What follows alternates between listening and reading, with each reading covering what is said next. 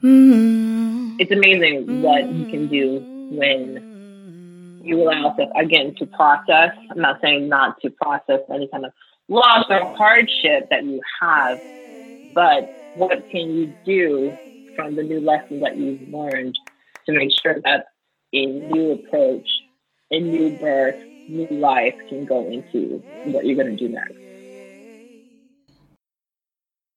Doom da da da da da doom da da da da da da doom da da da da da doom. From somewhere around the world, welcome to the Black Women Travel Podcast. Hi, my name is Wanda Duncan, and I'm so glad you're joining me as we explore the paths of Black women who've made travel a large part of their lives. Welcome to the show. Doom da da da da da doom da da da da do do da da da da da doom. Thanks so much for joining us today. Can you please tell us your name, where you're from, your current location, and the name of your business? Hi, everyone. My name is Christina Larber, currently in Boston, Massachusetts, and I am functioning also in Boston, Massachusetts. I am the founder and CEO of Voyager, which is the AI travel planner for the designated planner. I'm also an IP attorney, and I work very closely with content creators and those who need to protect their content. And I'm also the founder of the Black Startup Collective, which is a community and directory for Black founders to collaborate with each other and also to enable investors, customers, and the like who want to support Black business. So tell us about your travel journey. Like, when did you fall in love with travel? Oh man, that is difficult to say because travel has been really instilled in me from a very young age. And I think, you know, even as a young mother, my daughter is just turning two. It's one of the things where I think my own mother had already decided that from very early on, she was going to instill in me a love of exploring and stepping out on my own because she did the same as well for herself. She was an immigrant from Haiti. And one of the things that she did, she came over when she was like 16 or 17 years old. And she really took the opportunity to step out of her comfort zone. And, it's interesting as she tells the story because it's actually one of my favorite stories that she tells about how she decided to spend 6 months in Europe. After spending a very short amount of time in the US, she was doing it as a foreign exchange program. And she, went all over the European continent, visiting different things, and learning from that, learning from her story, made me realize that I love the ability to just explore my surroundings. And sometimes, I've come to learn that it also goes beyond just simply jumping on a plane. It also could mean just stepping out of your comfort zone in different areas that you are. So I would say very early on, love for travel probably has been from the womb, because my mom would travel with me, and she would have no problem jumping in a car to go on a road trip or jumping on a plane to go visit friends and family. And what about your dad? It seems like you have a very close relationship with him. I do. I have a very close relationship with my dad. My dad is a warrior. He is a fighter, which I think that's where I got a lot of my entrepreneur spirit from. Even though it's in the very beginning, I remember when really young, he would, tell me stories about his clients and things of that nature. And I'd say, no, Dad, I'm not going to do that. I'm just going to work. And it really took root more than I actually realized because I have many ideas and I want to see them come to fruition. So my dad definitely is a person who has instilled in me a very strong work ethic. Even though sometimes I get on him about, taking a break from now and then, but he definitely has put a lot of work passion and driving to make sure that whatever I'm working on or I'm pursuing, I do it wholeheartedly. And also too, my dad's also, he may not admit it, but he definitely loves to travel as well too, because he has no problem jumping on a plane with my mom or going to some far-flung location or whatnot. So what was it like for you coming up and being that first generation? A lot of times, like, people have this kind of weird experience having somebody come from another country, but you live in this new country where the customs and the habits and like everything is different. Was that difficult for you? I wouldn't say difficult because, it's as when I was younger, I'll definitely say it was a balancing act because at home, there's a culture and there's a very set way of doing things. And then when I would step out of the house, it would be something completely different. So it became, as I got older, a balancing act to determine it's okay. I'm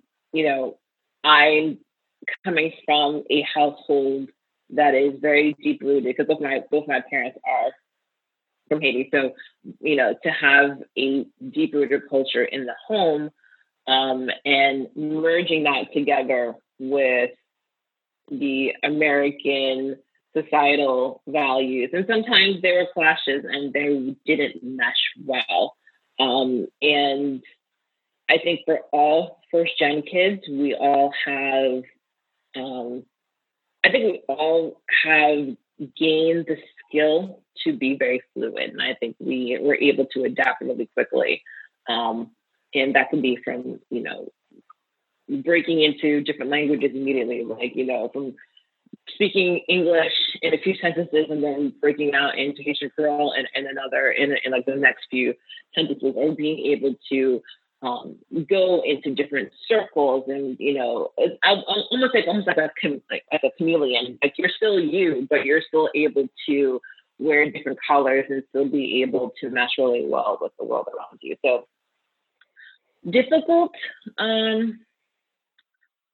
maybe at times. If I'm being like really like totally transparent, which I want to be, it can be definitely difficult, especially when you are looking at it from one way and your family's culture is looking at it from a different way. But again, it's about navigating and just trying to find some common ground to kind of try to please everybody. But you can't please everyone at the same time. So again, it's a balancing act.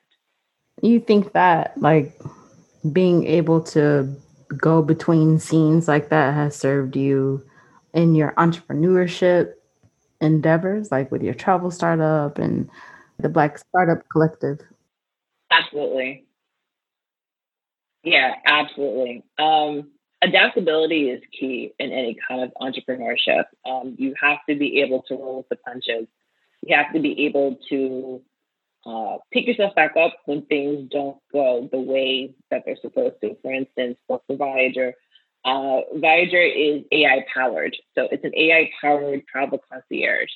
And to create an artificial intelligence engine from scratch, it takes work, especially if you're creating a mobile application to really enable people to interact with it. So it's taken me some time to get it off of the ground, and being able to at least continue to work within the circles and adapting to the current situation, whether it be for my team or we're having difficulty with deployment. It's just, you got to just roll with it, and even with travel too.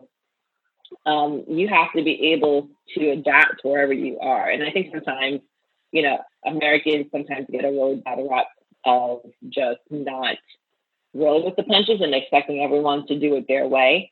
And don't get me wrong, there definitely are some Americans who do that. I'm not trying to negate that in any shape or form.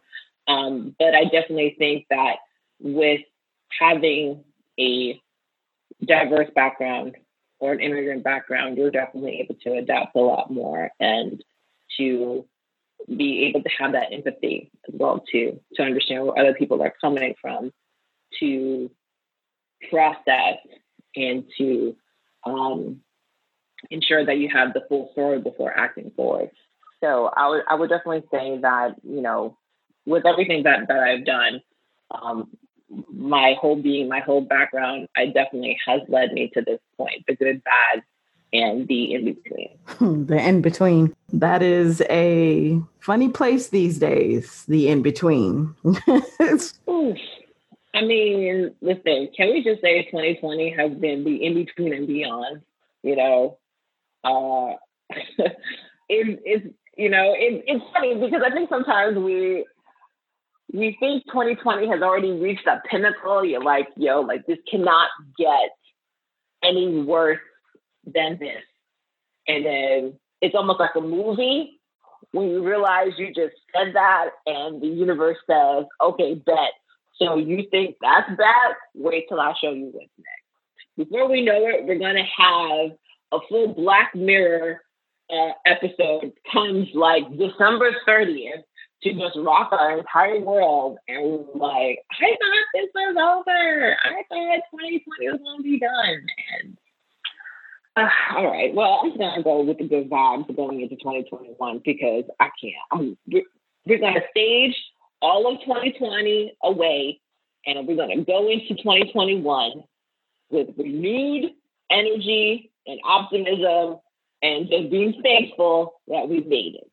So that's exactly what I was just about to say, but maybe not as optimistic as you are. Because everybody's like, man, I can't wait for 2021. And I was like, why? So you could complain about that too. Because like, I just don't know how in 3 months people are going to get their act together. I guess specifically like in America. I guess the UK is having some issues too, but all right, y'all. Listen, okay. America is my country of birth, and I have never wanted to expatriate more than my entire life, which is sad because, I mean, you know, you should always feel comfortable in your country of birth, but have we ever? No. And that's the sad thing about it. No, we really haven't. I mean, being Black in America, just saying that, you already know where I'm going to go with that. And that's how ingrained it is in all of our minds, even outside of the U.S., to understand like being Black in America is not a place where anyone would voluntarily want to be because you know the connotation. Yes.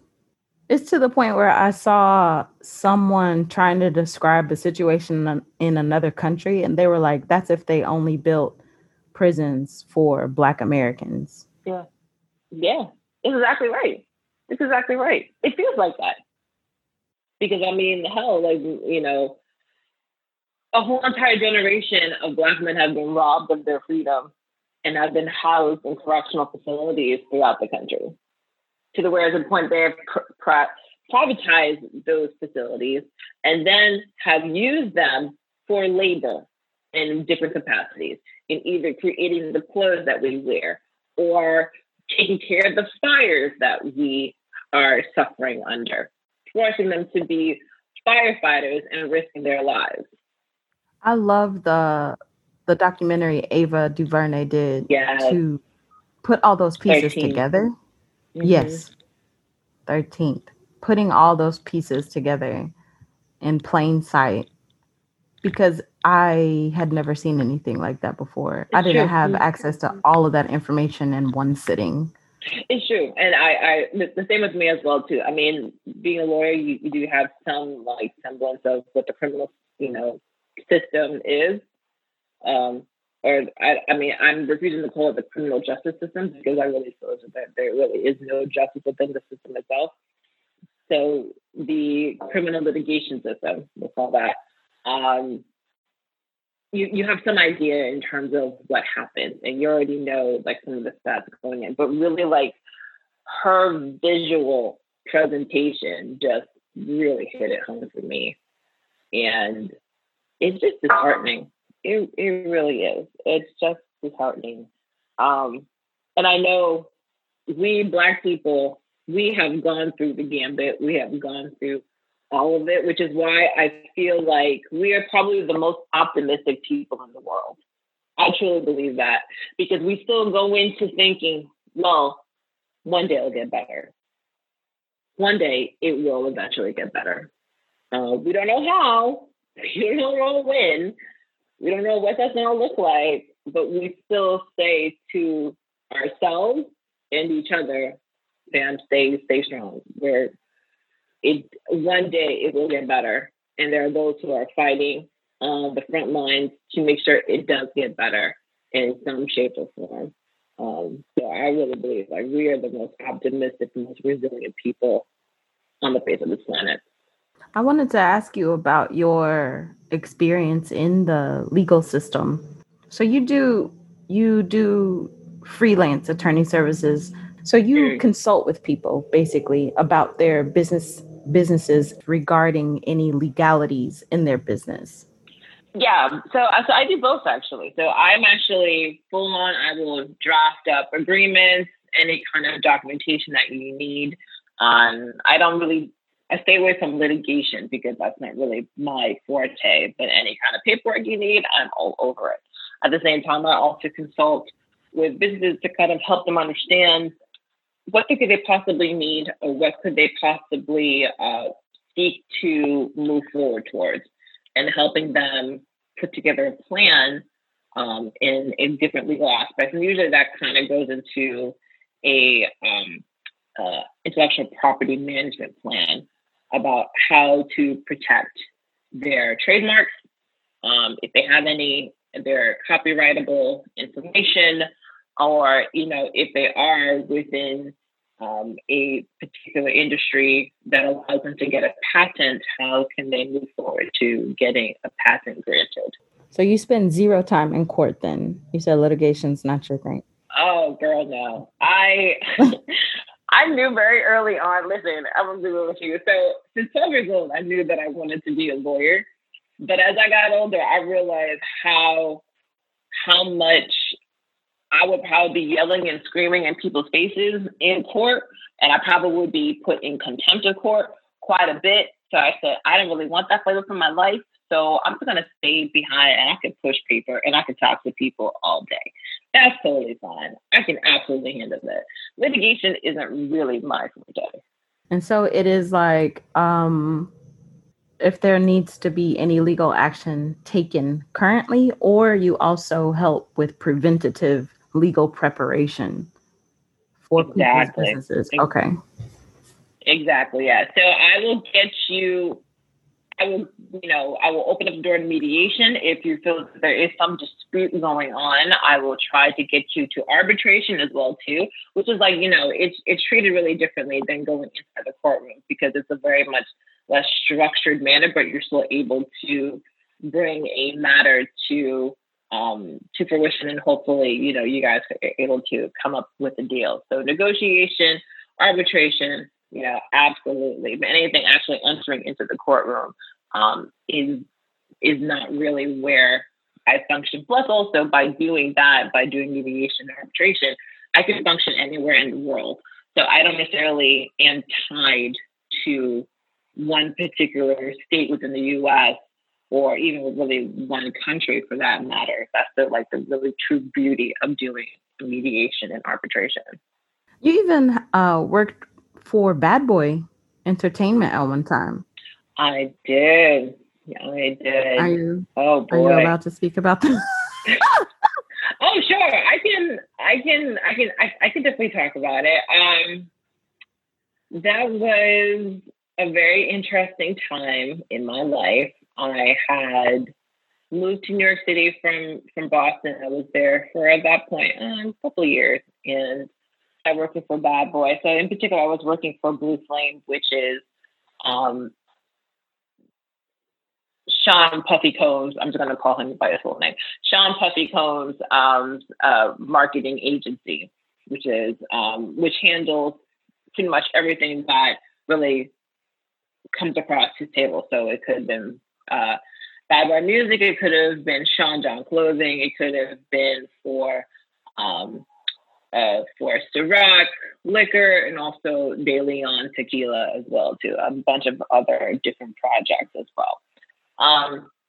It was a very interesting time. I learned a lot from it. Lessons that I still take with me to this day. And it's a really interesting thing when you're working with leadership that is about 80% diverse, from diverse backgrounds, a Black-owned company, especially of that caliber, a very well-known one. So, I was able to meet a bunch of different people behind the scenes. I've met French Montana. I was able to get in touch with Cassie. We had a really great party with Faith Hill and, all that, Bad Boy for Life. So it was a very interesting time. How would it compare to your time at Sony? Do you think that was more tame, your time at Sony? Oh, Sony, I will always be thankful for Sony, because Sony really gave me my very first shot in going into entertainment law, which is something I had a extreme passion for, because it was either going to be a lawyer or be a singer. And I just chose, okay, I'm going to go for it, but behind the scenes. So Sony was really my first really attempt into entertainment law. And I had a really great mentor there who really showed me like the ropes. And I mean, at that point, I'd already been an attorney for about a year and some change at that time. And so she was really just kind of really throwing me into the pool and letting me see how I would do. And it was really cool, because I was working for Sony Masterworks, which is a small subset. Actually, no, it wasn't a subset. It was a label within Sony that handled what would be the non-pop, non-hip hop music. So it really was really across the gamut. So we worked on different soundtracks. I worked on Bond. I worked on Pacific Rim. I'm trying to think of other ones too. Which are the ones that I worked on? Like really cool soundtracks coming out from there. I worked with Salaam Remi with his opening up of his label as well too, because I was coming under Masterworks. So I was able to work with the likes of like Neo and Corinne Bailey Ray, and just really interesting people. Akon as well too. So it was an amazing job to really let my feet really hit the ground running in New York City.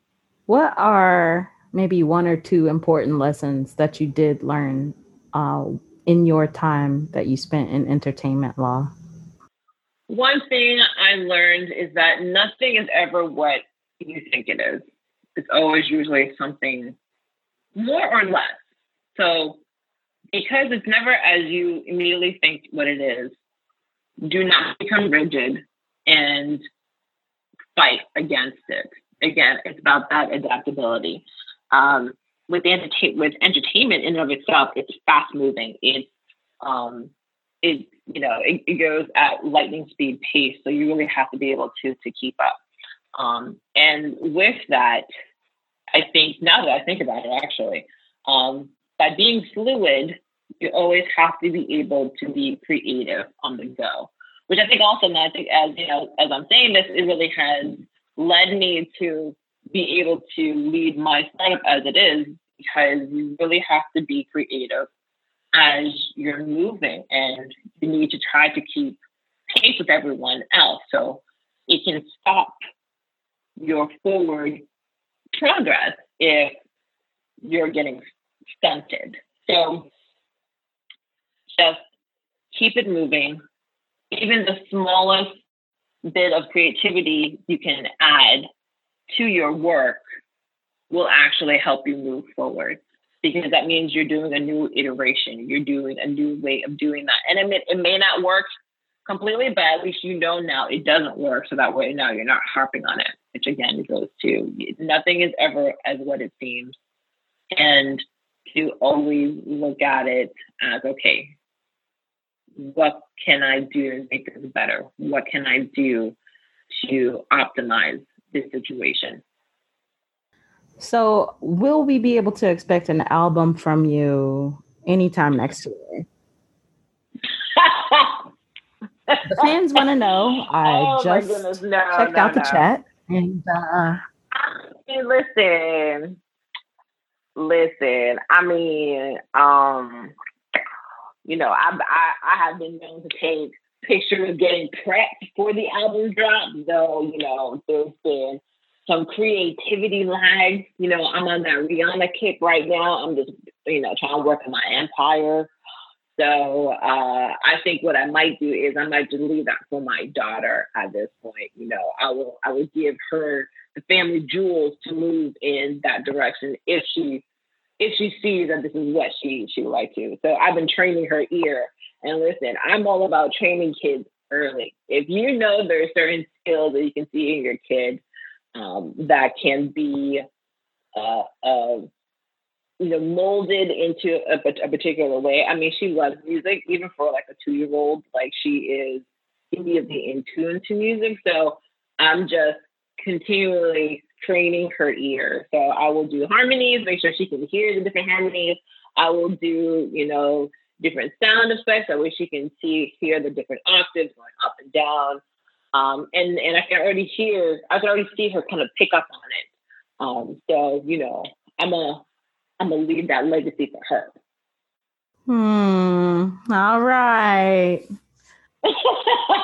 I'm just wondering, I know you're a busy lady, but Listen, if you catch me at karaoke, I will sing you whatever you like.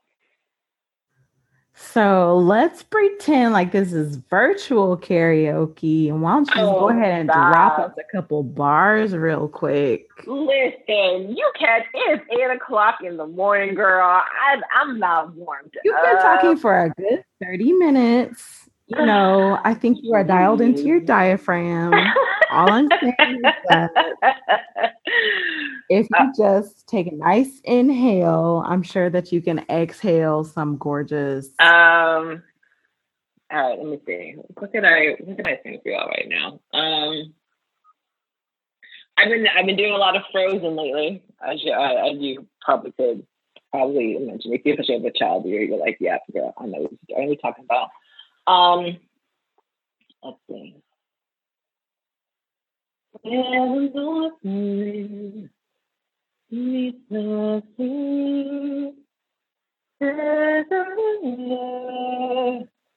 Full of memories, please my tongue safe and sound.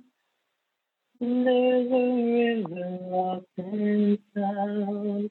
I know I messed up the words there, but there you go. There's a little something right there. You have some nerve coming on my show, telling lies. Oh, it's 8:30 in the morning. I don't even know if I. You have some nerve. That was beautiful. Thank you. Oh, you're welcome. You're welcome. I can do better later in the day. I promise you. I'm still a little. Well, if this is the not better, then I will specially call you at my 8:00 in the morning just to catch you. You know what? Go ahead, Wanda. After yoga or what have you. Whatever you've been doing today. And you said Frozen, there aren't regular adults without children. I mean, you know what though? Honestly, but for real though, I have watched Frozen and Frozen 2 and all of the videos related to that more than I ever would have. Now, don't get me wrong, I love the music for it, but I'm tired of Frozen and Frozen 2. But I got to do what I got to do to keep the peace in my house. I got to do what I got to do. So if I got to throw that on, I'm like, okay, jeez. Well, according to that song, Frozen's not tired of you. So there you have it.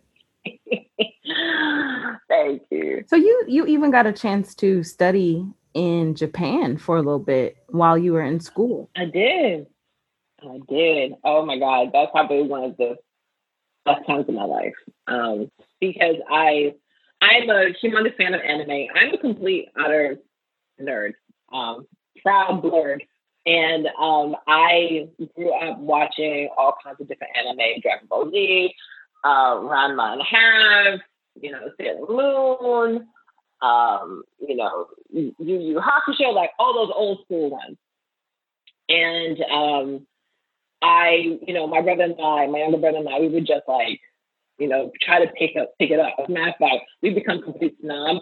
We don't like dubs. We're all about subs, and people can fight me on that, and I will go head to toe with you. Why dubs suck?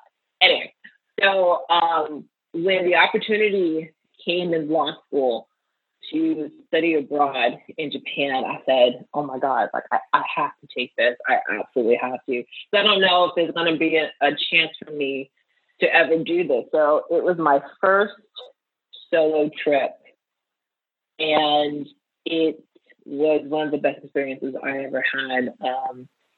I was in the thick of Tokyo, and I was able to also use that as a means to jump to other countries as well too. So I was able to go to Thailand, I was able to go to Singapore, I was able to go to Hong Kong, and just live my best life.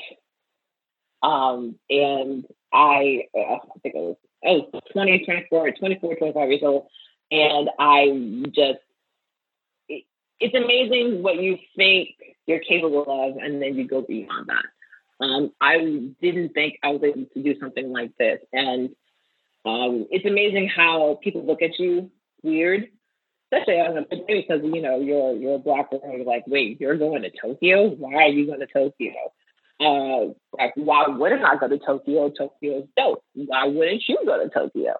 And it's one of those things. I think it was really dispelling, I think, a lot of stereotypes that Black people, particularly Black Americans, only go to the Caribbean. And that's much larger conversation. I don't think we'll go on forever about that, just how the travel industry tends to only cater or to assume that Black Americans, don't travel. And if they do travel, they only travel within a very short radius from the U.S.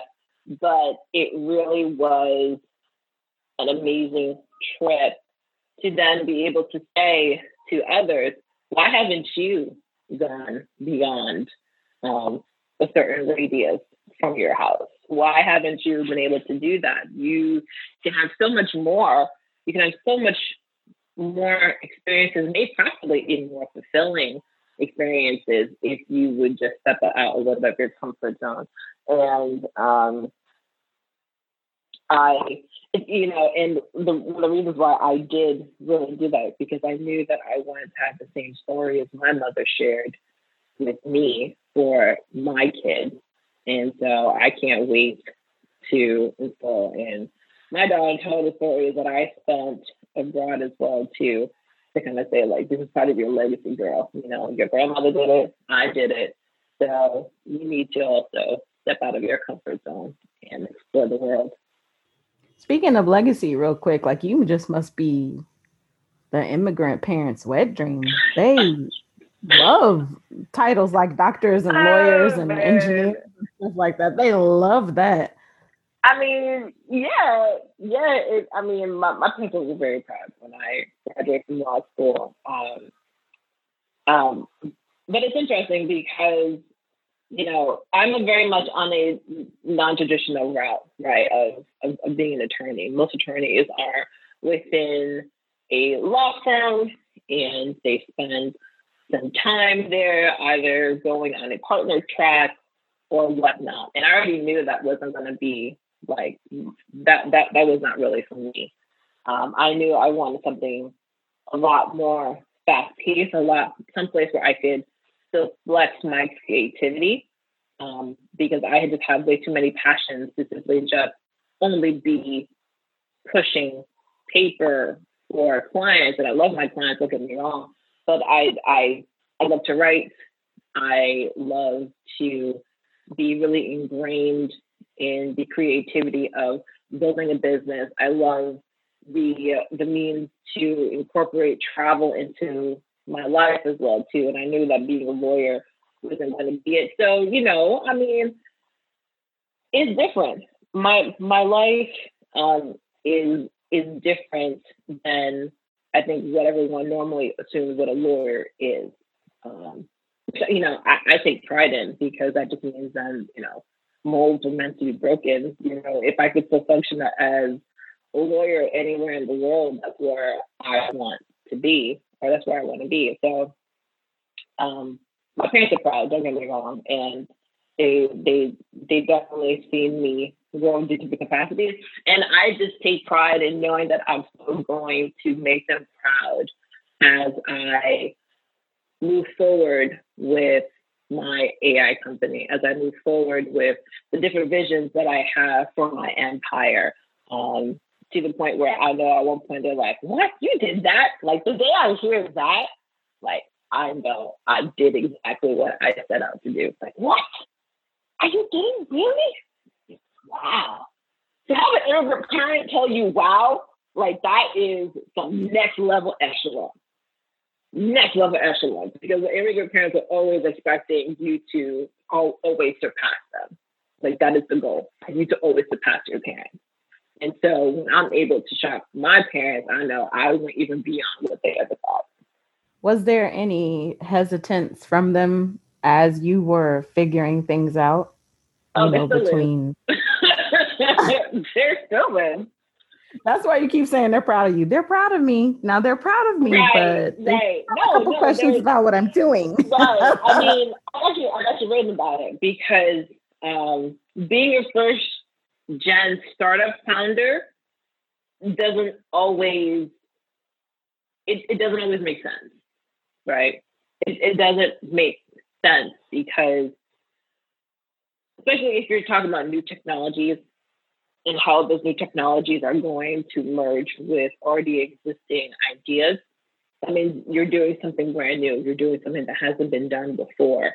One of the things that I kept hearing as I was, setting up Voyager was that I was a travel agent. And that's not exactly correct, but that's how it was perceived.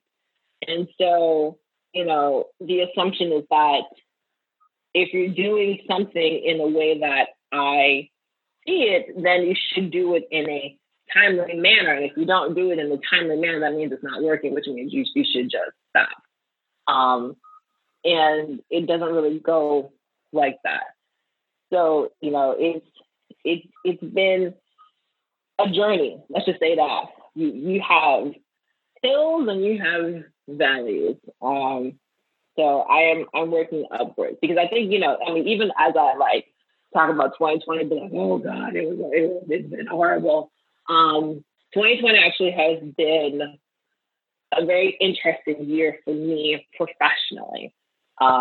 It's impacted me because I can't travel, and I had a series of different speaking engagements I was going to do with wonderful women in travel summit, and also was going to be going to Europe as well too, to speak about just, again, legal protection and protecting your content.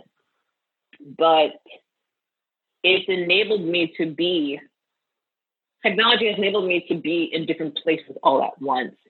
I've had more speaking engagements than I originally planned for this year because of COVID-19. I've had speaking engagements in Europe several times this year, doing it virtually. I've had different things to do on a regular basis here within the U.S. because of the Black Startup Collective that opened up a whole new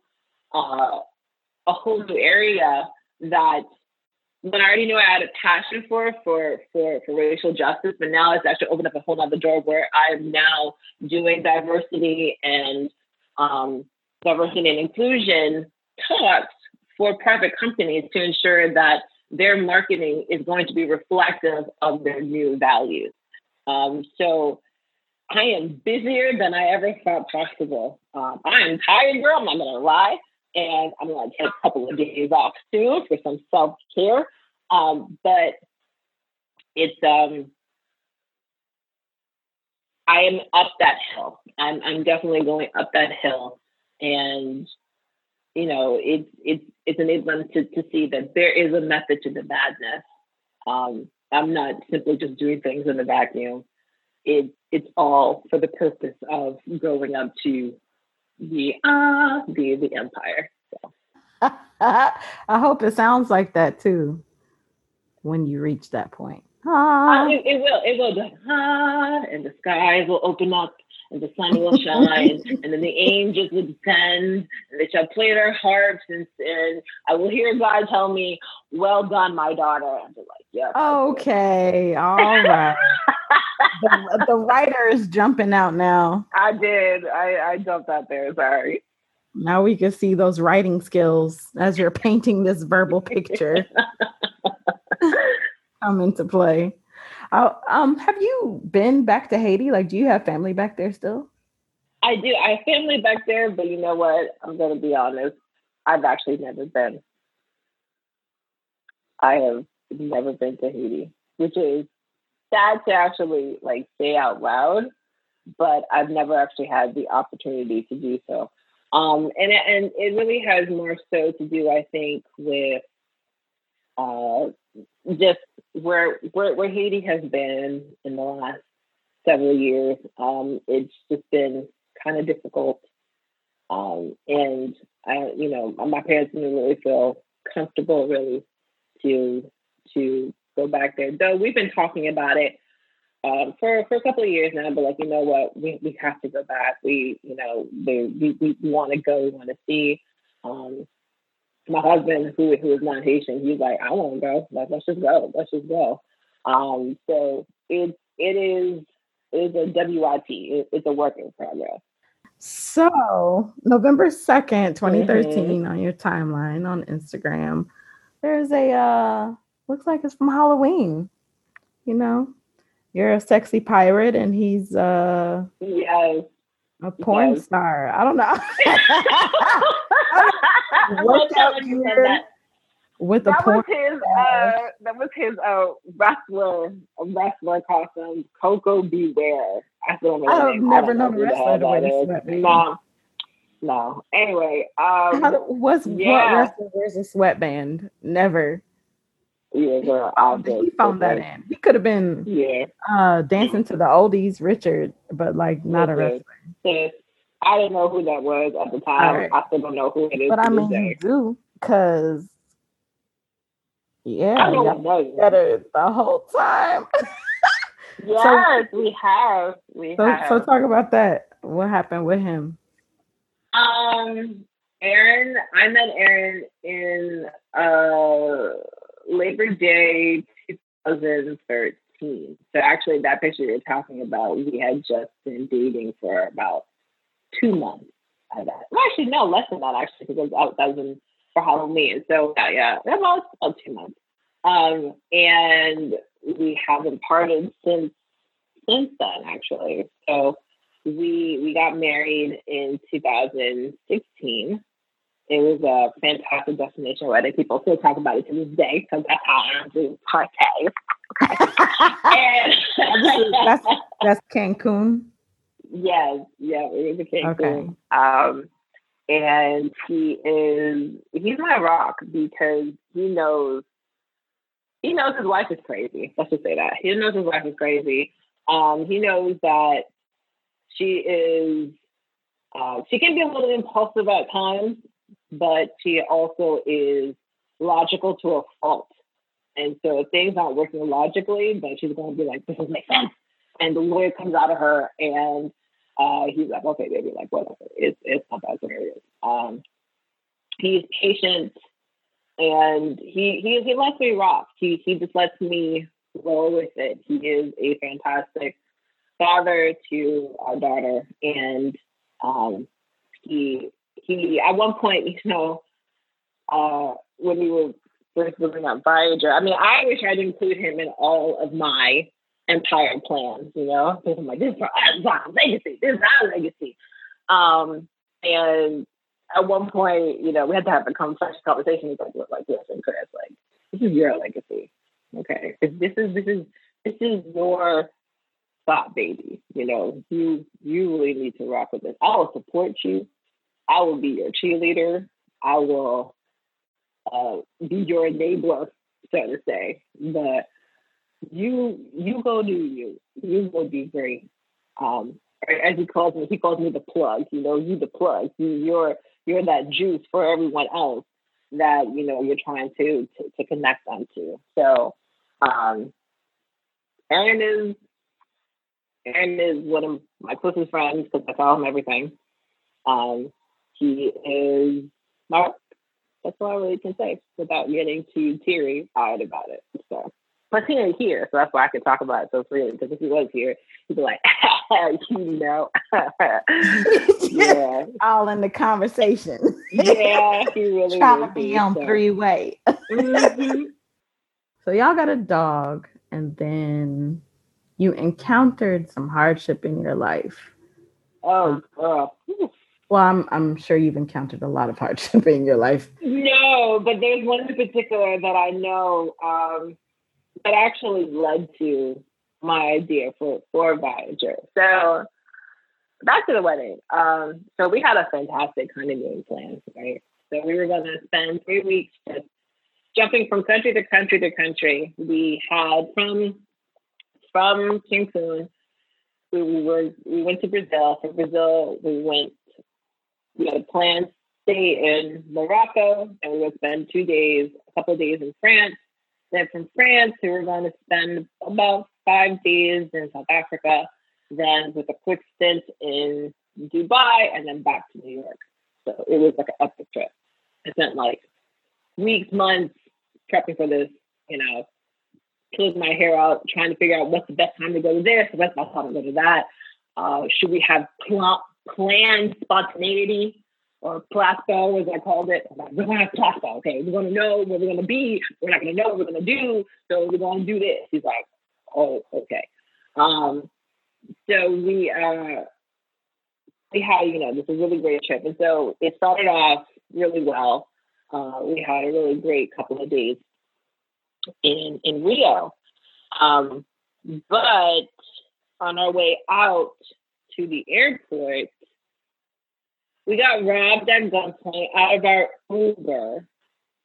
And these two guys on a moped with a semi-automatic rifle pulled the car over, told us and the driver to get out, pointing the gun directly at our chest. I really thought I was about to be a widow, or Aaron was about to be a widower.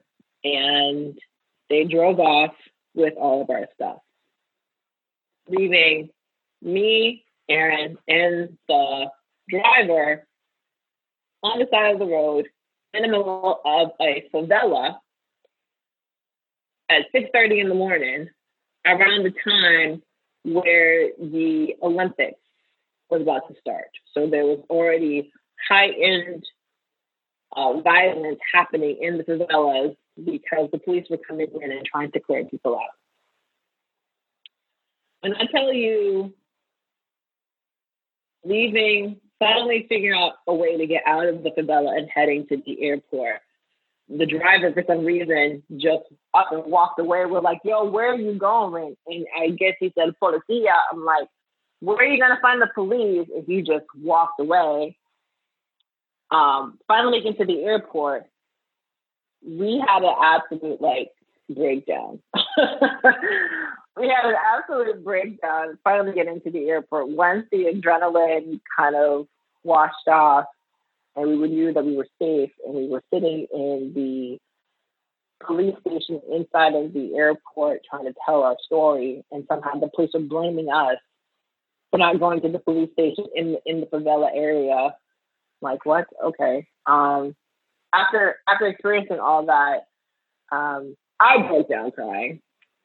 I think I started crying on the way to the airport, and I remember sending out a message to friends of ours in the Madness Travel Tribe saying, yo, like, we got robbed, guys, on our honeymoon, like, we don't know what to do. And so at that point, you know, it really was like taking turns, honestly. So I had to break down a little bit. I'd be crying. Aaron would then take his turn and break down and cry. So we were like balancing each other.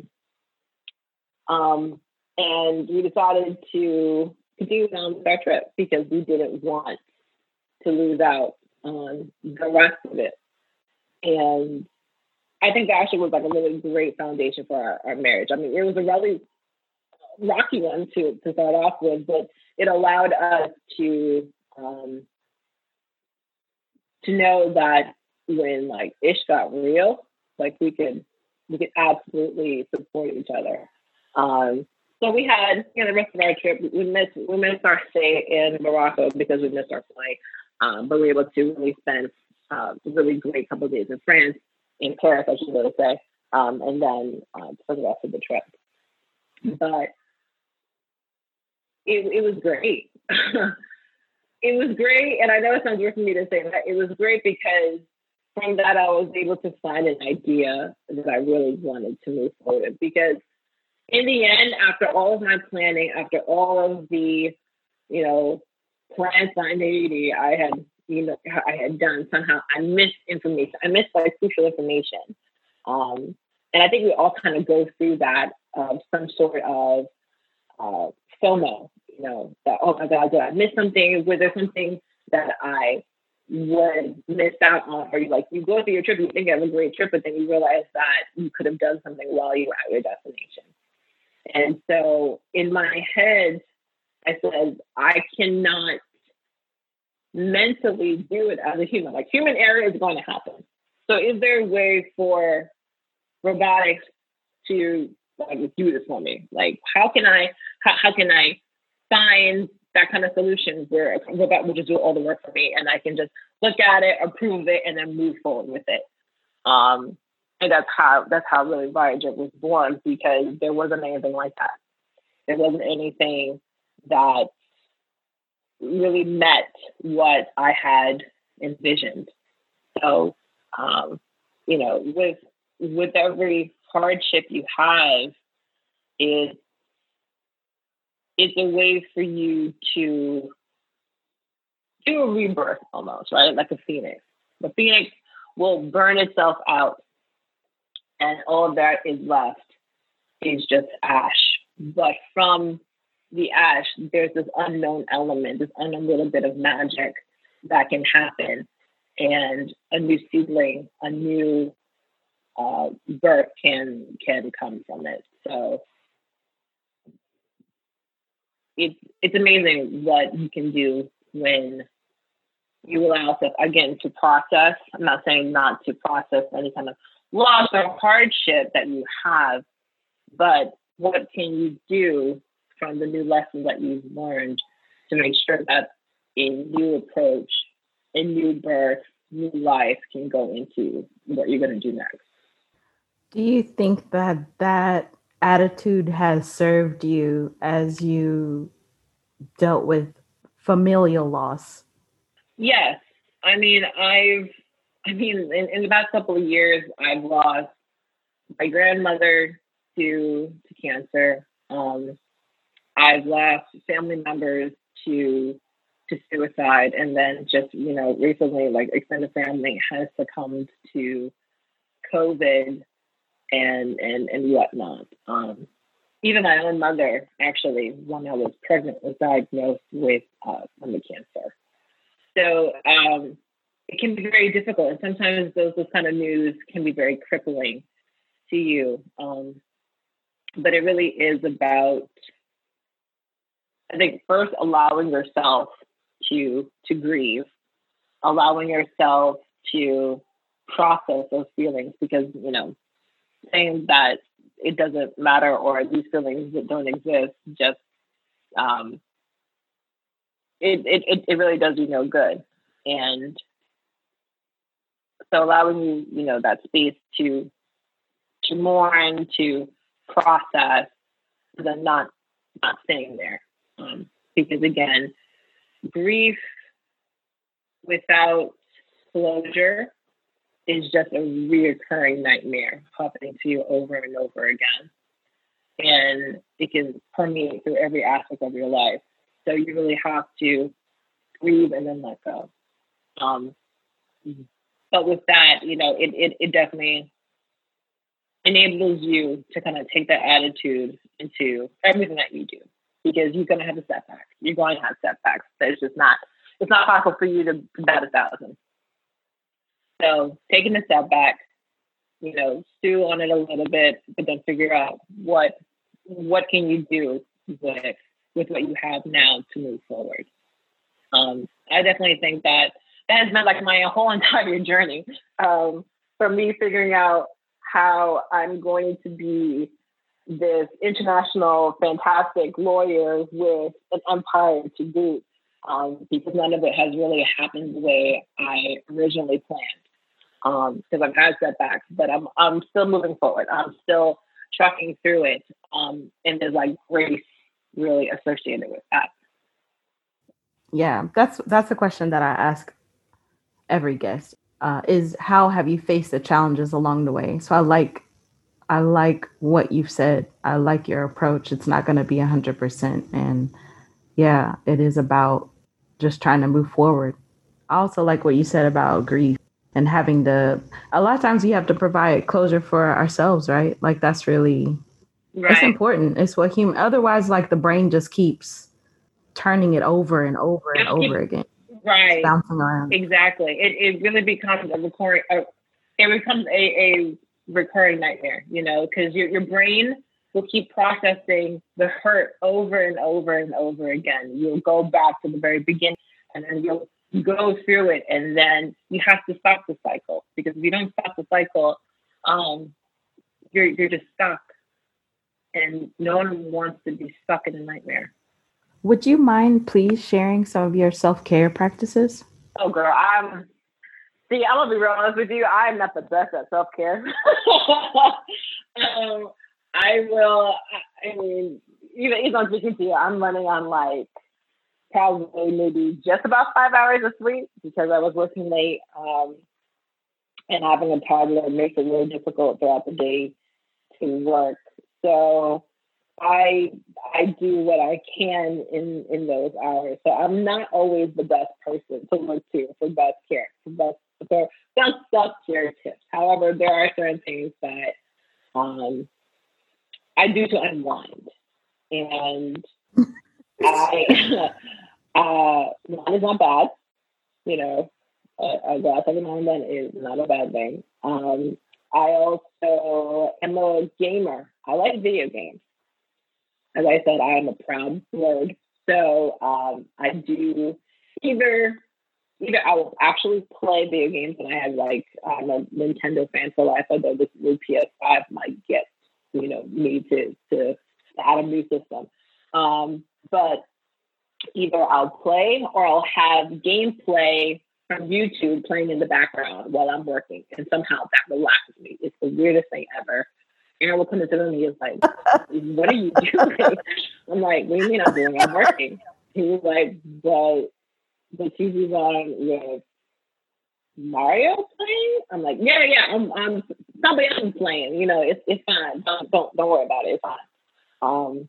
So it's either one of those, or I will just curl up with a book and I'll just read. I could read for hours, and that normally would really calm me down. So it's usually, and like music too, obviously, because music is playing throughout the day, all day, in some shape or form. I have very various tastes in music.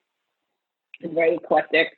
So it could be classical music at one point. It could be adult contemporary at another. It could be hip hop for another, R&B, pop. Maybe the occasional country song in there, but that's not really my forte. I'm not pretend like I'm everything about country, but maybe sometimes that kind of merge between pop and country, maybe those. And yeah, it's just and of course I love international music, so K-pop, J-pop as well too, because I do like singing in Japanese from time to time done. Yeah, so it's a different mix of things. But I myself, anyone who has really great tips about taking care of your body post child, and I know it's tough for me to say post birth or post child since my daughter's almost 2 now, but I still feel like I'm still running through, the system of trying to get my body the way it was before birth. So if anyone knows any best ways to do that or somehow incorporate more fitness into my life, I would appreciate that. You can hit me up on my IG or my Twitter, same handle, and just be like, hey sis, so I heard you on the podcast. So let me see how I can help you. I'd appreciate that kind of message. I'm going to lovingly question the idea that your body should be as it was before the baby. You know what though? And the reason why I say that is because I like to have another one soon, before, and I say this jokingly, that before my eggs start to shrivel and stuff like that.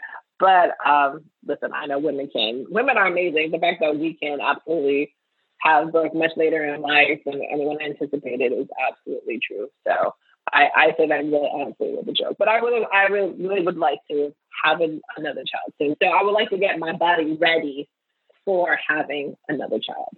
That's really where I'm like thinking about here. So but is it say close to where my body was before? That's because I want to shed some pounds before I have to put pounds back on again.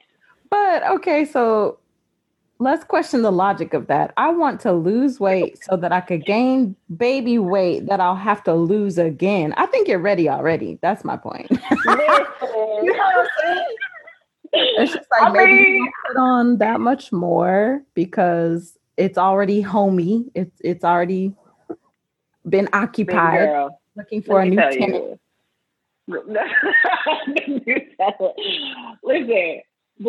I can tell you, I gained I lost a lot of weight after giving birth. Don't get me wrong. Like I went from like 40 pounds and I lost 80% of that just from breastfeeding. But COVID got me on this kick of just not being moving or because we can't really go anywhere. So I'm at home, right? And plus, whatever, little, chasing around my daughter that I'm doing is not enough to combat the non-movement and the food I am keeping underneath my cheeks as the chipmunks do. So I need some inventive ways to add in a new routine. And that might mean maybe me doing less sleep so I can get up in the morning and be a little more active before she wakes up, which is amazing right now because she is still sleeping and she doesn't normally sleep this long. So I'm actually quite excited about that. But I'm trying to find new ways. You can't take her on a walk? I mean, a walk is not enough activity for you? Yeah, I definitely can. I could take her on a walk, but because she requires so much attention throughout the day, like my daughter is a road runner, okay? She runs around this house and she will grab and pull on everything around her, jumping on couches, on chairs, rattling the TV if she can, grabbing phones and running away with it. I could share, I actually might share this video on IG of what she did one time. Her taking my phone and just cackling as the video is rolling. Because that's who she is. And so I have to sit in the times when she's down or she's sleeping so that way I can work. So that's why I'm having this existential period of how do I do both at the same time? Because Aaron is out of the house and he works off. He actually works on site at his job, and meanwhile I'm home with the baby. So as I said, women, we are resilient, we are amazing because we have so many different hats at the exact same time. Wife, mother, entrepreneur, cook, da da da, and still having to do the self-care portion of it. So the self-care portion for me is a little weak. I'm trying to bring up my game up. I don't think I meant like let her walk. I meant like strap her down. Strap her down in the what do they call it? The buggy. Yeah. Strap her down, and then you put your little podcast in or put your playlist on. That's true. I mean, I've definitely done that. I've definitely walked around. You start burning. I've definitely walked around, and I'm hoping that now, like September was a really crazy time for me. So now with October, I'm hoping that I actually can have more time to like focus on me, because the demands of the schedule were absolutely crazy. Too, it's like because the added layer of the pandemic and like wanting to be outside or not knowing, like, I don't know what your thing is. Like if gyms are your thing, that was out. I don't know if they're back open or if you feel comfortable going to that. But it's like because your home becomes this place and you associate it with work a lot of times. I don't know if you were working from home before, but like I find it very difficult to separate myself from work whenever, like, you're supposed to exercise at home and you cook at home and you work at home and you're supposed to rest at home as well. Even having different rooms, it doesn't seem to help. It's true. Like I'll literally leave my phone in the other room sometimes because I'll just work. Like I'll be, trying to do whatever. So and then add a baby on top of that. Yeah. Like I couldn't even imagine trying to fit in fitness. And I mean that's exactly where I am, because I mean I was already working from home before, but I was at least able to get her out or like do activities with her. I mean before too, it was a little bit different because she wasn't as mobile as she is now. So she could be like sitting there for a little while or taking like really long naps, and then I could be like, okay, I could fit in a couple of different things in here along with like a workout. But because now she is much more mobile and she's bored, like a 2-year-old bored is never where you want to be. So finding ways to entertain her. Meanwhile, my phone's ringing off the hook. I'm getting emails dinged to me, so I'm trying to do 2 things at once, and it is difficult. And again, like all of it is just a balancing act, because being the playmate, being the teacher, being go ahead. I'm not one of your little friends.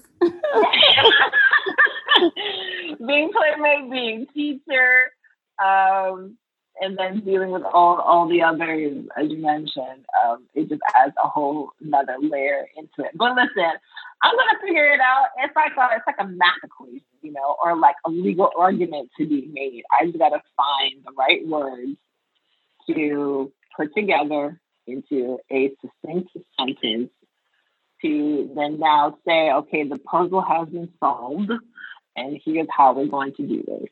So I will find an answer soon. But if anyone has any tips or tools of the trade, feel free to drop me a line. What do you think helps to keep you grounded, Christina? Oh boy, what keeps me grounded? My family. My family definitely keeps me grounded. Because it is probably to my workaholic nature. If I didn't have them, I'd probably be working all the time. If I was still single during this pandemic, oh my God, I don't know. It'd be. I mean, I'd having a crazy output of things and content. I'll tell you that. My creativity would have been maybe off the chart, but I probably would have lost myself in a way that my family keeps me from going there. So I would definitely say my husband, my parents, my daughter has definitely kept me sane during this time, because as much as I'm like concerned about my daughter, like I love her to death. She is the funniest thing to me in the world, the cutest thing.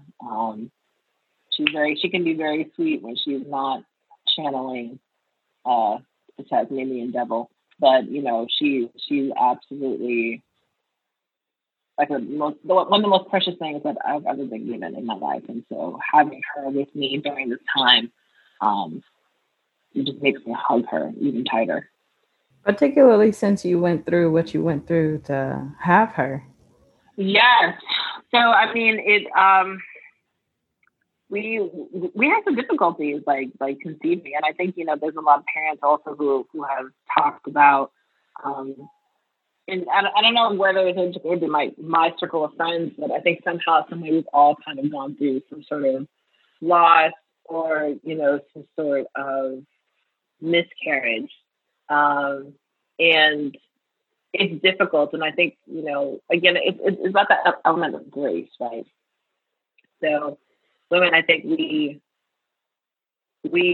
give ourselves a lot more to deal with, or a lot more pressure, right? And when you want it so badly, you don't think that anything should get in your way of achieving it, and it just doesn't work like that.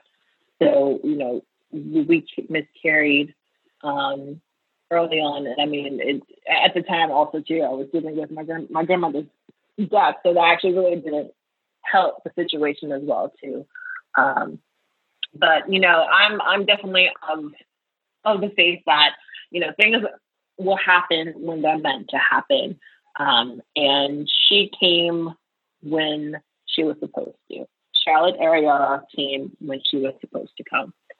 And I'm just thankful that I'm her mommy. How do you like to celebrate? Oh, I'm a dance party kind of girl. I will break out in spontaneous dance from time to time. Sometimes people can see it as tribal, like a tribal dance, because I'm gyrating or whatever. It depends, where you're coming from with that. But I'm very much of a spontaneous dancer. I might do a couple of runs and excitement, or something like that. I might. That's what I do. I will run. I will run around the room because I'm just that excited. I will. If I just close like a really great deal, I will run around the room. And I will give honor and praise to God and baby Jesus for giving me that particular gift. So it could be like a mix of all those all at the exact same time. I love the run around the room. Yeah. Has traveling as a Black woman impacted your travel experiences? Oh, exactly. I mean, listen, being a Black woman in general has impacted my experiences. In particular with travel. And I mean, it's interesting because as we talked about, being in Tokyo, it's amazing how much American culture has just like run the gambit on what people from other countries think Black people are like. So when I was in Tokyo, I swear to you, somebody thought that I was Jennifer Hudson. And they, it was funny at the time, but, retrospectively now I'm like, we really have to sometimes combat some of these images that we have. And I mean, it's interesting because in Tokyo, there are those who are Native Japanese who really have a like distinct love for Black culture, and sometimes that can come in the form of trying to get their hair kinky or looks really curly, but they try, or dressing a particular way that they perceive to be rappers.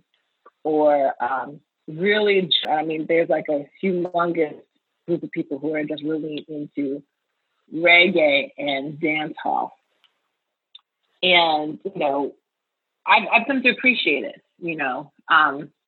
because they could have gone the other way and they kind of just only seen the negative, all of the like the truly like negative images Black people have been subjected to. So it's I always see it as a means to educate and to give people like a different flavor, which is why like I love when I'm with other Asian people and we could be doing karaoke and I will purposely pick a Japanese song to sing.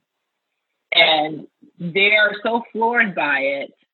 And obviously for a number of reasons, mostly that a Black woman could be speaking Japanese or could be singing Japanese. And I think that's one thing I really take pride in is just breaking down stereotypes and allowing people to see something else than what they perceived. Because, I honestly, a lot of, I think the problems in this world really comes down to miscommunication.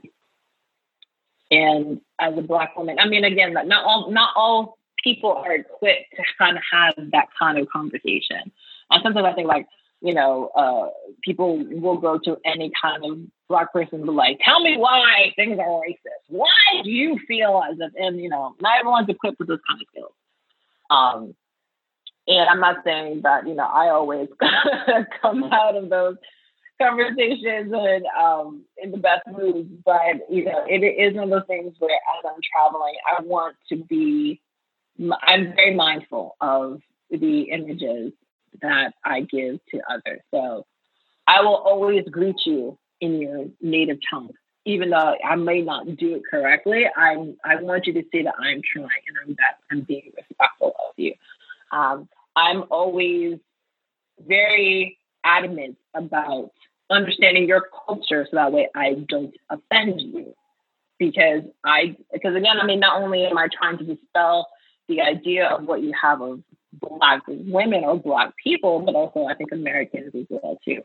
I mean, it's interesting. I think cross Black women, I think we dare in realizing that we have to almost dispel notions about ourselves because whatever we do speaks to our whole entire culture as a whole.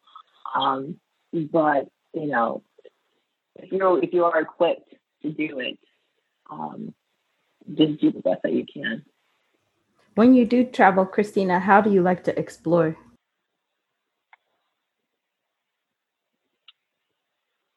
I'm a mix of a type A and type B. So, like I said, I have a very much of a planned spontaneity. Like I know what area I want to be, but I want to give myself the ability to be like, okay, I might veer off a little bit here and there. Like I always like to have like some sort of general idea of where I'm going to go, and then just allow my feet to take me there. Do you have any song lyrics or a poem that speaks to you these days? I came into 2020 with a Sierra song in mind, which was Level Up. And I feel that has definitely taken me through this year because, we have to level up. We have to level up in many different capacities. Level up in my career, level up as a mom, level up as a wife, level up as daughter, etc. And just always strive to do better. So it is that song in its entirety that I play from time to time to remind myself, all right, you know what? You might be tired. You might be, running on fumes. Take a minute. Take a second. Take a moment. But then keep leveling up. Let's go. And I always like to invite my guests to share how they would like for listeners to support your work. Yes. So if you are interested in becoming a beta user, we're actually taking on beta users right now for Voyager. So if AI travel planning tickles your fancy, you can go to Viager, that's VIAGEUR.io, and sign up as a beta user there. Also, too, if you have any content creation or any kind of plans for a business that you're really interested in, or you would like someone to kind of help you plan out your, your empire plans, for lack of a better phrase. But of course, you're building an empire. Please feel free to reach out to me. All my information, contact information, is at ChristinaLiebert.com, along with any information about the Black Startup Collective. So if you are building a business or you do have a tech-focused startup that you would like to be part of this community, we have partners, investors, resources made available to you. Feel free also to go to ChristinaLiebert.com and sign up there. Links for the Black Startup Collective are under entrepreneurship. Well, I want to thank you so much. I really appreciate you coming on and sharing your story and for being so open with us, Christina. Thank you, Wanda, for having me. It was an absolute pleasure. Honestly, I could probably keep talking, but I just heard the little one wake up. Yeah. We didn't even get to the books. We didn't get to the books, I know. But that's okay for another conversation. Right. How can we contain you within 1 hour? We cannot. Listen, we do what we can do. There's always next time. Well, I will link all of those places in the show notes so that listeners can connect with you. And I, again, just thank you so much for being on. Thank you, Wanda. All right. We'll see you in these internet streets. I'm gonna be where I'm at. Let's go. All right. Bye. Bye. Ba-dum, ah, ba-dum.